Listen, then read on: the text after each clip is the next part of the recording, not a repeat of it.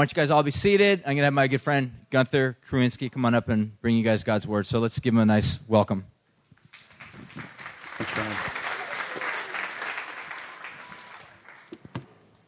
Good morning. It is good to be mothered, isn't it?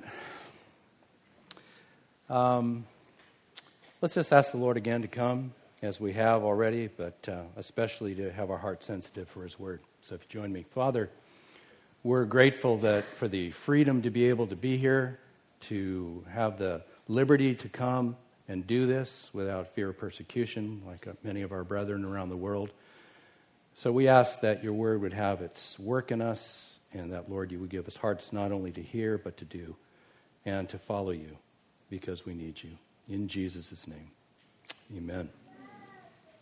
Yeah, I like that amen from that little one there. It's great.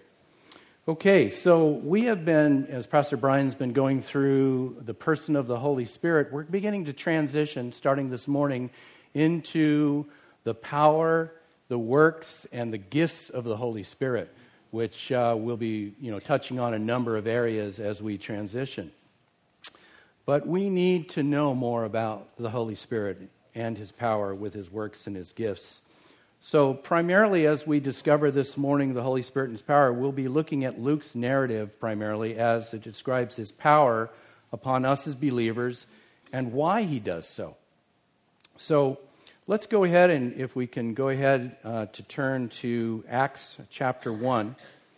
And I'm going to go ahead and do that slide that starts with Acts chapter 1 there. I know it's a little bit out of order there, talking to our sound guys up there. But let's turn to Acts chapter 1. And if you don't have a Bible, does anybody not have a Bible in here? We have our ushers we'll give you a Bible, so raise your hands and we'll snake you one there real quick. Now, Luke being a very careful narrative, he's also the one who wrote the account of Jesus' life in the book of Luke. And this is simply a continuation of the life of Jesus, but now through the person and the work of the Holy Spirit. And in this, Luke is beginning to just tell the account of this transition from Jesus' death and resurrection, Him presenting Himself alive to the disciples, and then as He is risen, He pours out the gift and the promise of the Holy Spirit. So, in Acts 1, starting with verse 3, it says, He presented Himself, being Jesus, alive to them after His suffering by many proofs, appearing to them during 40 days and speaking about the kingdom of God. Now, that's amazing. Think about this. Here is the risen Savior, and He's, for 40 days, showing Himself to large groups of people, small groups of people, to His disciples, to His friends, for 40 days. That's an amazing thing when you think about it. And while He was staying with them, He ordered them not to depart from Jerusalem, but to wait for the promise of the Father, which He said, You have heard from me. Let's go to the next slide. For John truly baptized with water, but you shall be baptized with the Holy Spirit not many days from now. But you shall receive power when the Holy Spirit has come upon you, and you shall be my witnesses in Jerusalem, in all Judea, and in Samaria, and to the end of the earth.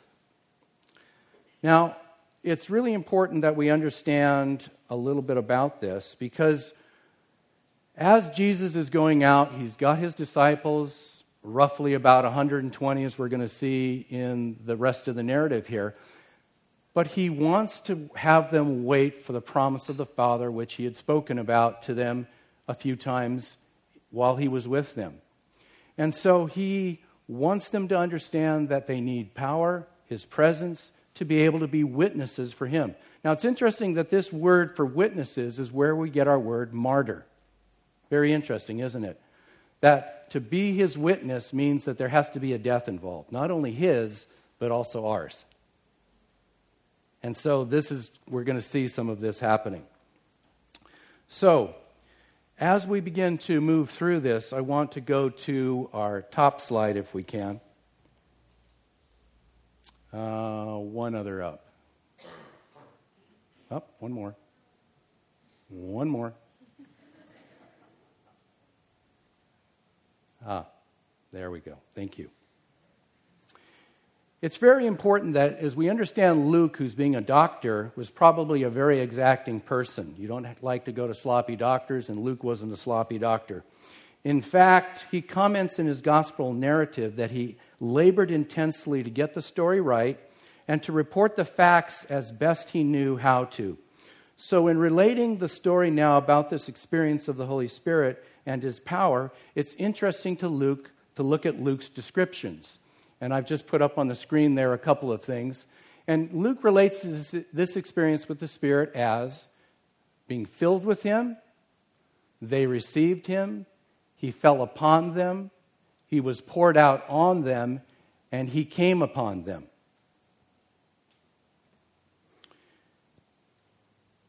Luke being so exact, and yet here he is describing in different ways this experience with the person of the Holy Spirit and his power.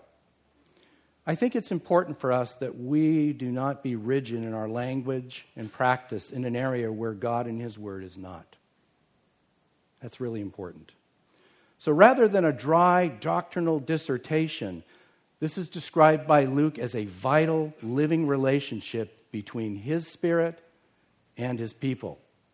In fact, Luke, at the end of his gospel, records Jesus saying to wait in Jerusalem so they might be clothed with power. Now just think about that. You've all put on clothes this morning, correct? I don't see any naked people running around here, which is a good thing. But just think about this. The scriptures talk about us putting on the Lord Jesus Christ so that we will not fulfill the lusts of the flesh. Luke uses the same language here of being clothed upon by the Holy Spirit and to be clothed upon with power.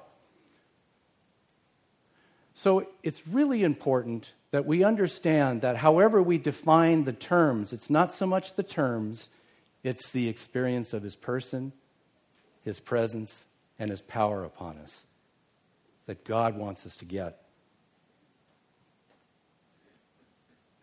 Because his power works out of relationship and not a positional place. Especially when Jesus said in the Gospels, he said, "The Father is in me, and I am in him."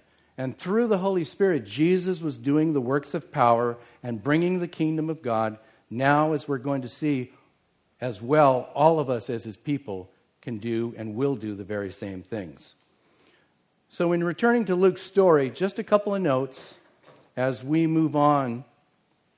Actually, let's go back a little bit. Let's go back to that next slide coming up here. I apologize here. One of the things before we get in, and we have to define the word power as God defines it in his word. So we're going to just highlight three words here. And the first is dunamis, which means might or ability.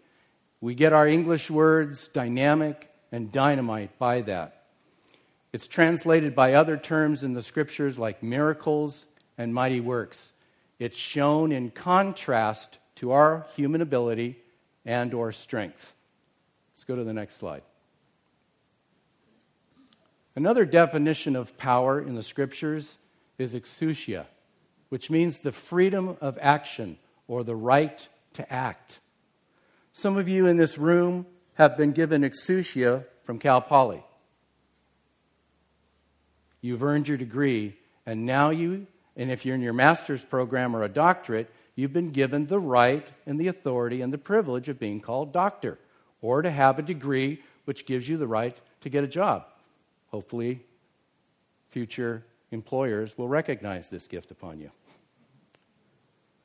In the scriptures, it is the same way. Jesus acted under the right and authority that the Father had given him.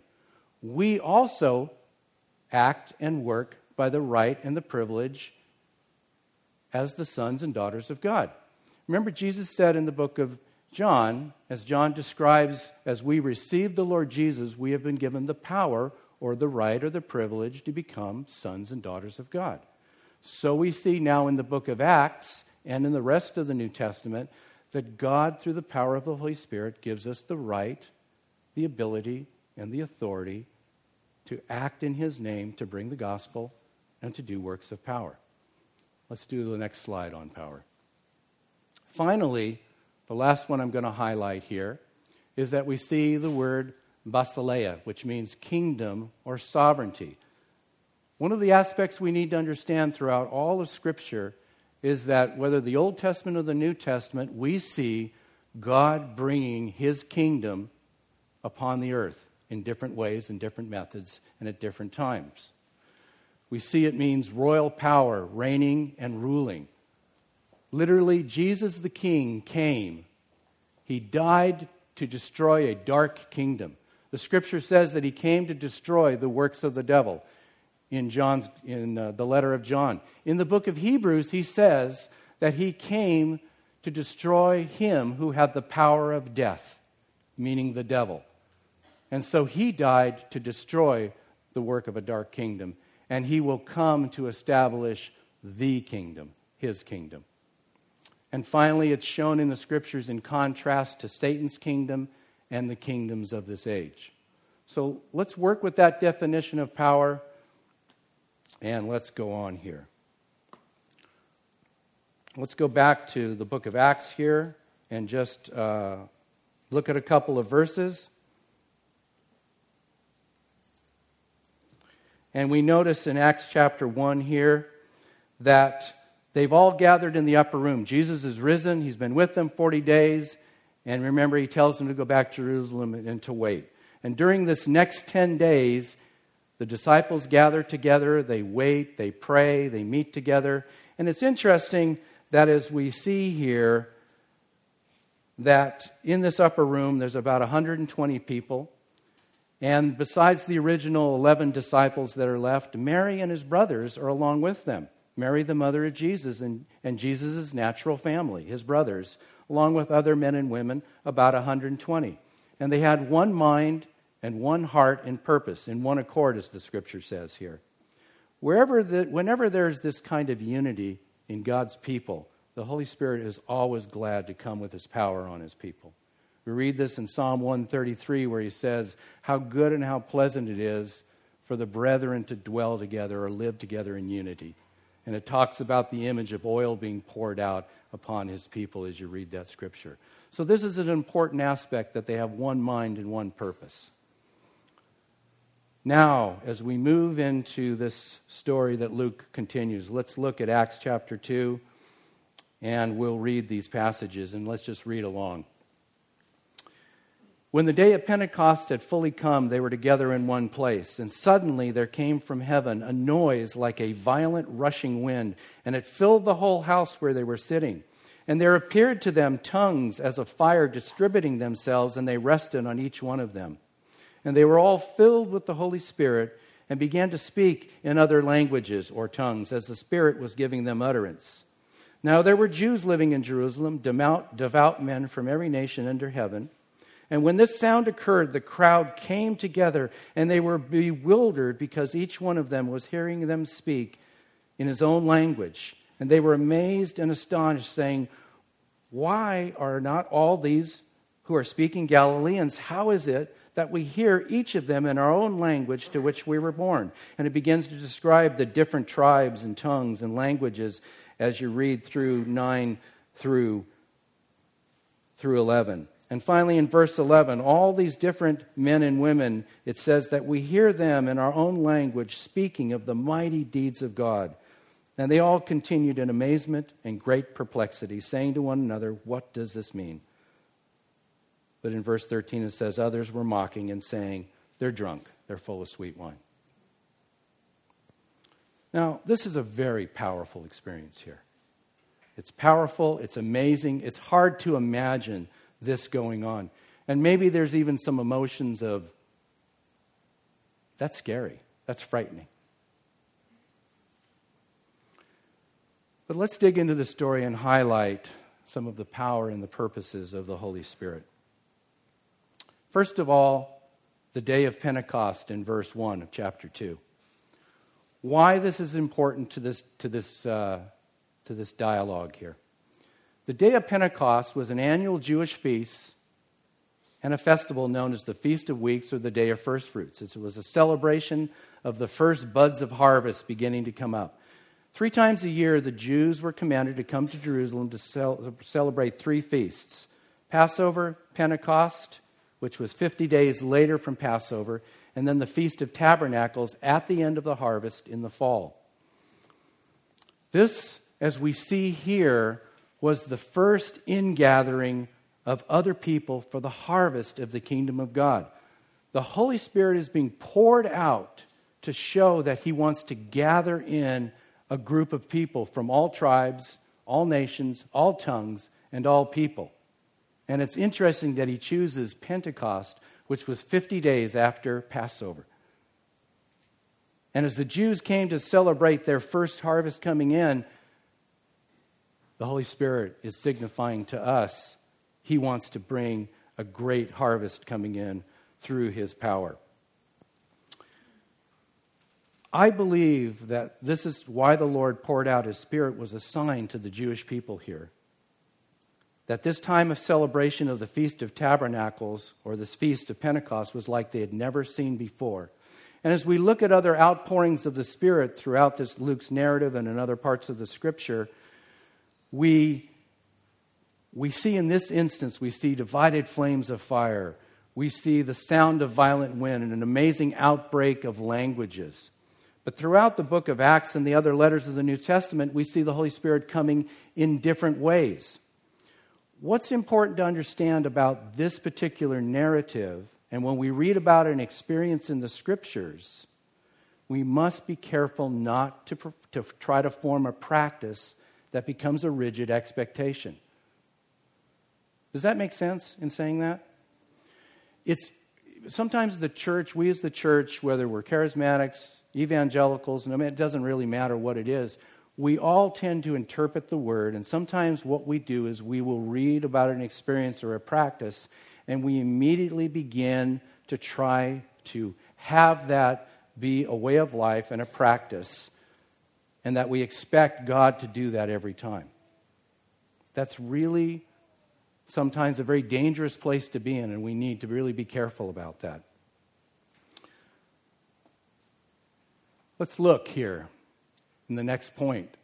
We see in this experience the sound like a violent wind filling the house, divided flames of fire resting on each person. And we see speaking in other languages as the Spirit gave them the ability to speak. Do you remember in John when Nicodemus came to Jesus and Jesus spoke to him about being born again from the Spirit from above? And Nicodemus didn't understand what Jesus was talking about. So Jesus, in describing the work of the Holy Spirit in regeneration, said this: you see the effects of wind. You see it blowing, but you can't see wind.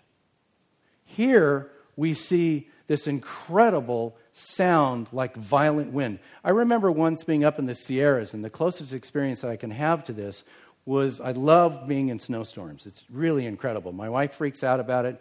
She doesn't like driving through it. She doesn't like being in them, but I love it. So I decided to take the truck one day. It was up in the Sierra. I knew a storm front was coming in. So I went up into the mountains and I just waited. And all of a sudden, this sound of just a roar as the wind, the front came in and began to just blow throughout all the trees around me. And this roar of wind. And you could feel the power, and it would just absolutely just went crazy in my spirit. I was just jumping around inside.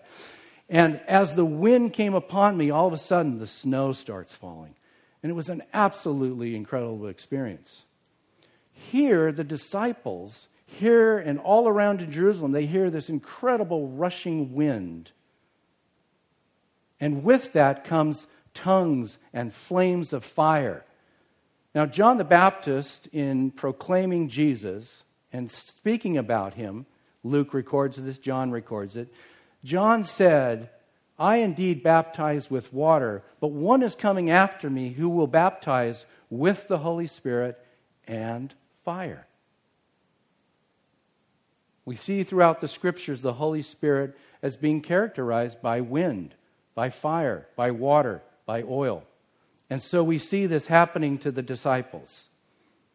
Now, as far as speaking with other languages, as the Spirit gave them the ability to speak, and we'll spend some more time in another Sunday morning about this, but I think it's incredible that we see this as a reversing of the curse in Genesis. If you're familiar with the book of Genesis, when mankind was first made and created, they all spoke in one languages, and as one they began to gather together to build themselves a powerful government to reach high into God and become gods themselves. And as God looked down, he said, I'm not going to strive with mankind. And he came down and he actually put the curse of different languages upon all of mankind, and they were divided and scattered over the entire earth. But here we see God's power saying, no, I want to gather in. All of these men and women who couldn't speak these languages are all of a sudden speaking about the mighty works of God. And all these different men and women from different countries speaking different languages were all hearing the same thing. How glorious and sublime and how majestic, how powerful God is in what he does. Isn't that amazing that God would do that? That's a very powerful picture to me. How do you feel like the disciples as they were experiencing this? Think about that. As you're praying and waiting, and all of a sudden you hear this mighty roar. All of a sudden you see this tongue like fire over your head. And all of a sudden you're so filled with his presence that you begin to speak an unknown language. That's pretty awesome. That's very surprising. In fact, I would venture to say that they were rather scared about this. Let me point this out. When we see Jesus' disciples in the presence of Jesus in the Gospels, we see them awed about the power of Jesus. We see them incredibly mesmerized by the word of authority, but we also see them sometimes very scared as he manifests his power and his greatness. In fact, Jesus many times had to say, stop being afraid. Why are you afraid? Look, Jesus is described as the Lion of Judah, and as a lion, he and his spirit will never be domesticated by us. Think about that. We deal with a God who is a great God of power who created all of the universe. And yes, sometimes we rejoice and we're ready. Sometimes we're taken by surprise. And I think we need to be able to welcome him in. Because it's through that personal relationship that he has with you. He's welcomed you in as sons and daughters, those of you here who know him. And it's out of relationship that he wants to clothe us, come upon us, fill us with himself and his power. Let's go to the next slide. What's another? The Spirit and the power with the purpose. What's the purpose of God pouring out his presence? Well, the promise and the gift of the Holy Spirit is for all. If you turn back to verse 17, we see as Peter stands up as he begins to respond, he stands up and begins to explain what's going on here to the crowd of people around, and he begins to preach this incredible message. And he says in verse 17, it shall be in the last days, God says, that I will pour out my Spirit. He's speaking from a prophecy from Joel about the promise that God had given throughout the entire scriptures of the Old Testament about the coming of the Holy Spirit upon all mankind. And in Joel especially, he says, I will pour out my Spirit on all mankind, on your sons and daughters, they shall prophesy. Your young men shall see visions, your old men shall dream dreams. And even on my bondslaves, both men and women, I will in those days pour out my Spirit, and they shall prophesy. Remember something. In the Old Testament, we see the Spirit of God coming upon certain groups, most of the time certain individuals, kings, prophets, certain people at certain times, and then leave. But now God is saying through this wonderful pouring out of his presence, and as Peter begins to explain, that God's heart is for all of his people, all people of the earth, to be able to receive this gift. As they receive Jesus, their King, and come into a new kingdom, he wants all people to receive this gift. Look down in verse 33 of chapter 2 here. Actually, starting with verse 32, as Peter continues this message, he says, "This Jesus, God raised up again, to which we are all witnesses. Therefore, having been exalted to the right hand of God, and having received from the Father the promise of the Holy Spirit, he has poured forth this which you both see and hear." And then down in verse 38, as people responded and said, "What must we do?" Peter says to them, "Repent, and each one of you be baptized in the name of Jesus Christ for the forgiveness of your sins, and you will receive the gift of the Holy Spirit. For this promise is for you, your children, for all who are far off, as many as the Lord our God will call to himself." Isn't that interesting? So we see God, through Peter, speaking this promise, this outpouring of his presence is for all, at all times, as many as God calls to himself. That's a very incredible promise for you and I. What a wonderful, wonderful promise. And God is calling us into this. So wonderful. One of the other things as we see the Spirit and his power, and one of the purposes is, again, the word authority, as we looked at before. It's the right or the privilege to speak about him and to be involved in works of power. Let's turn over a couple of books back to the book of John. If you've got your Bible, you can throw over here to the book of John.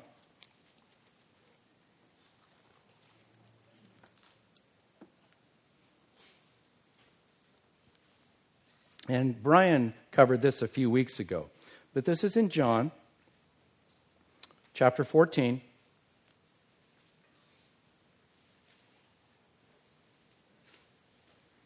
Starting with verse 11. He says this, "Believe me that I am in the Father, and the Father is in me.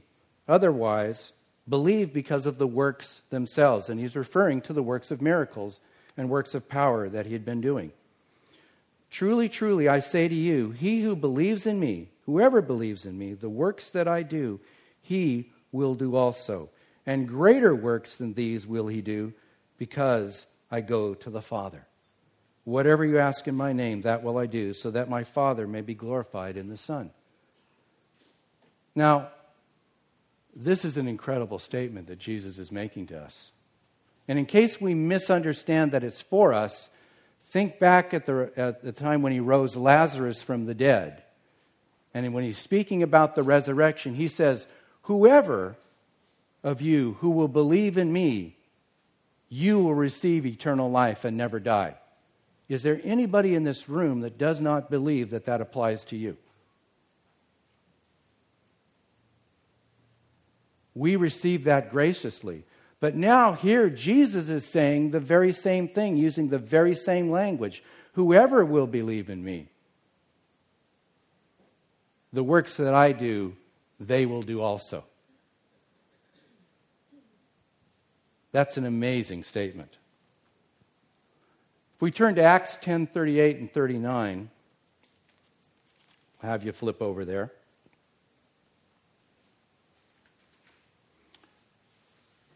And this is Peter preaching to a group in a household.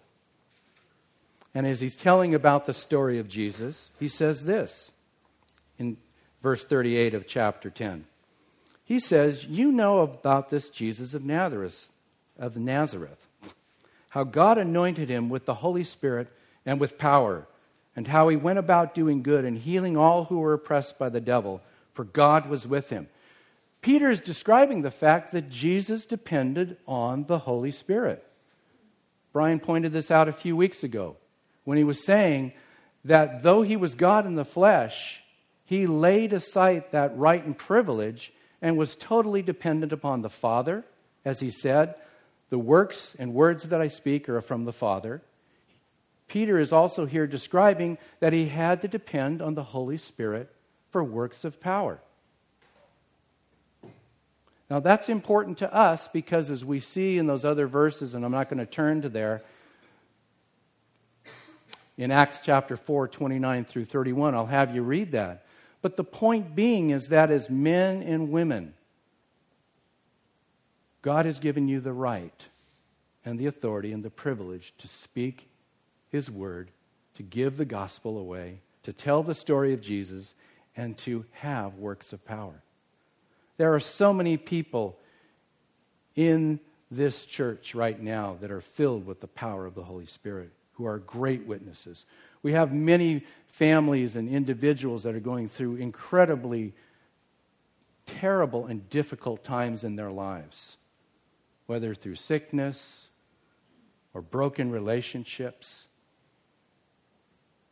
where humanly it's not possible just to put on a good face, but they're trusting in the power of God, and they are being witnesses to their friends and family and neighbors around them because of their testimony for Jesus. And people are looking at them going, I would fall apart if this was happening to me. And they go, look, I'm struggling too, but man, I just feel this joy. I feel the power of God. I just see what Jesus is doing in our lives, and I'm so grateful. Because remember, one of the hardest things that we might struggle with is that we have within us such ability, so many resources. You may be a strong individual that's so gifted.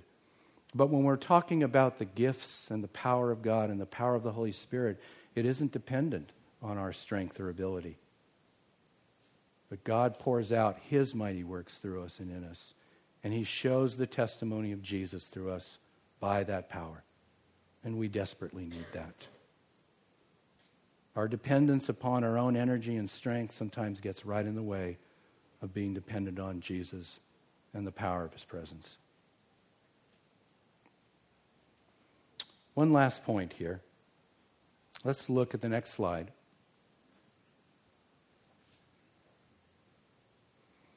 One other thing the book of Acts describes, and the purpose of God pouring out His Spirit and His power, is that we advance His kingdom, His rule and reign, and bringing in all that He has called.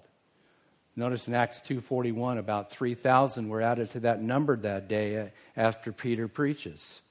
Now there was 120, and all of a sudden you have 3,000 people in one day. That's 300% increase. Is my math right on that, by the way? Yeah? About right? 300? Well, what's the percentage?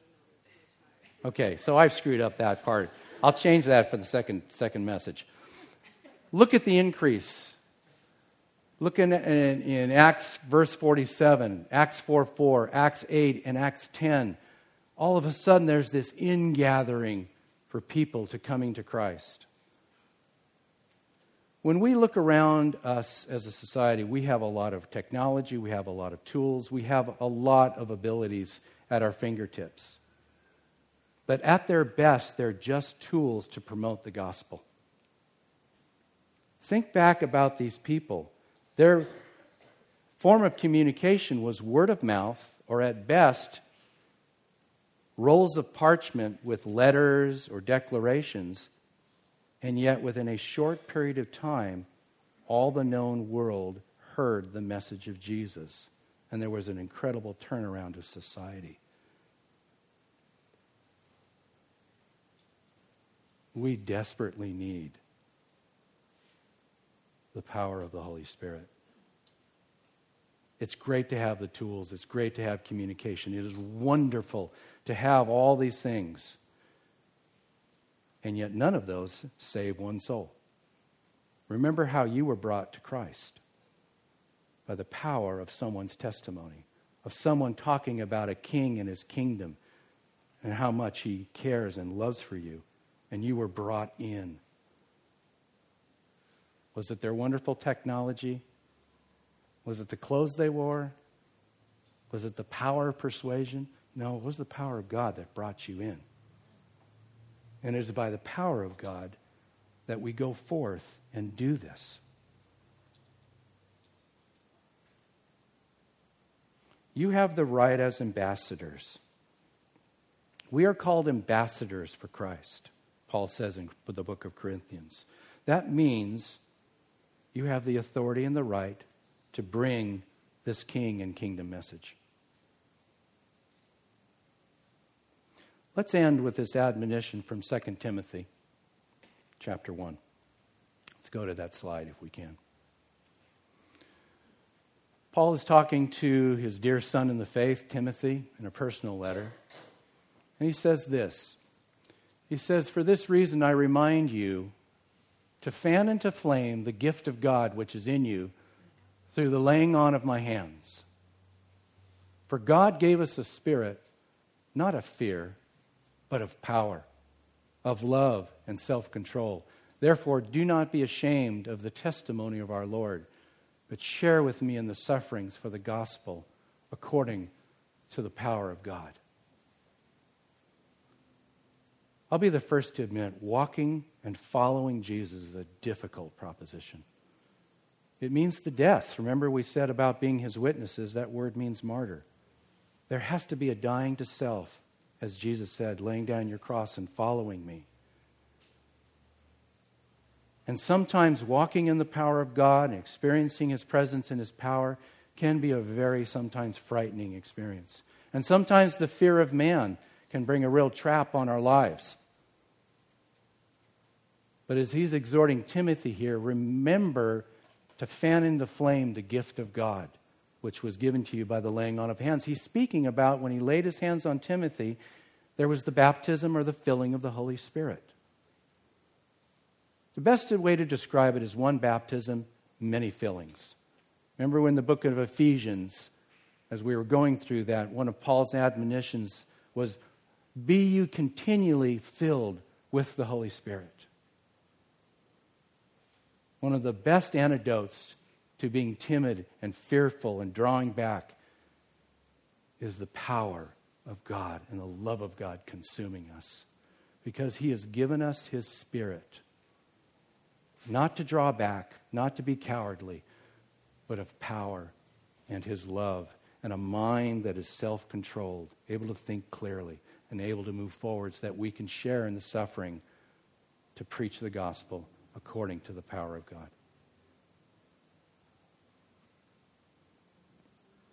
I'm going to have the band come up. I might have caught them by surprise, so it might take a few minutes.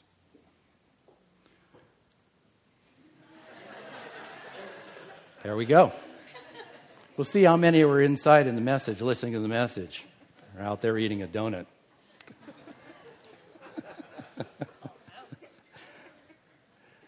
Look, guys, I believe these scriptures and these promises bring a real challenge to us. What will we do? We can be in one of two camps. We can be fully dependent upon ourselves and our own strength. Or we can be in the other camp where we're weak and we know it, but we're afraid and we're timid. Or you may be in that third where you're just enjoying the presence of God and he's doing wonderful works. No matter what group or camp you find yourself in, we all need continual filling. We all leak at different times. As we see in Acts chapter 4, after the disciples had been filled, there was great persecution that came upon Peter and John as they healed a lame man. And they're brought before the Sanhedrin, and they're dragged into court, and they go back to their friends, and they say, this is what happened. And they begin to pray and ask, oh God, pour out your Spirit again upon us. Would you extend works of power and miracles? Would you glorify the name of Jesus? And as they prayed, it says the room was shaken and they were filled. Again, I don't want to draw attention to an experience as being a norm. It can, it might not, but let's look at the substance about our relationship with God here. Do we need more of him and less of us? Do we need power? Do we need Him to live through us the way He desires to? Whatever camp you are in, yes, we do. So I'd like us to stand.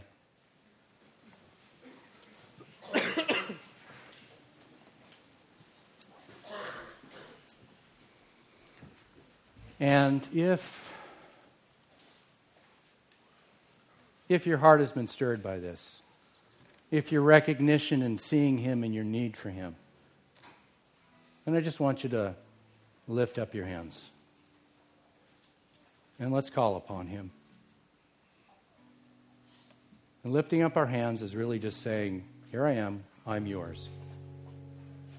And I want to receive. Remember, Jesus said very clearly, does any father, when a son asks for a piece of bread or some food, does the father give him a snake or a stone?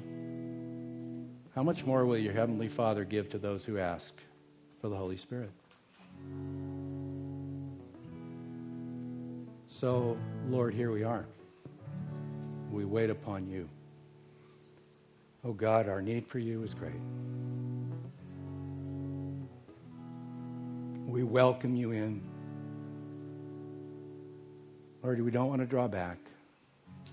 We really don't want to rely on ourselves. And we love you. So come and fill us.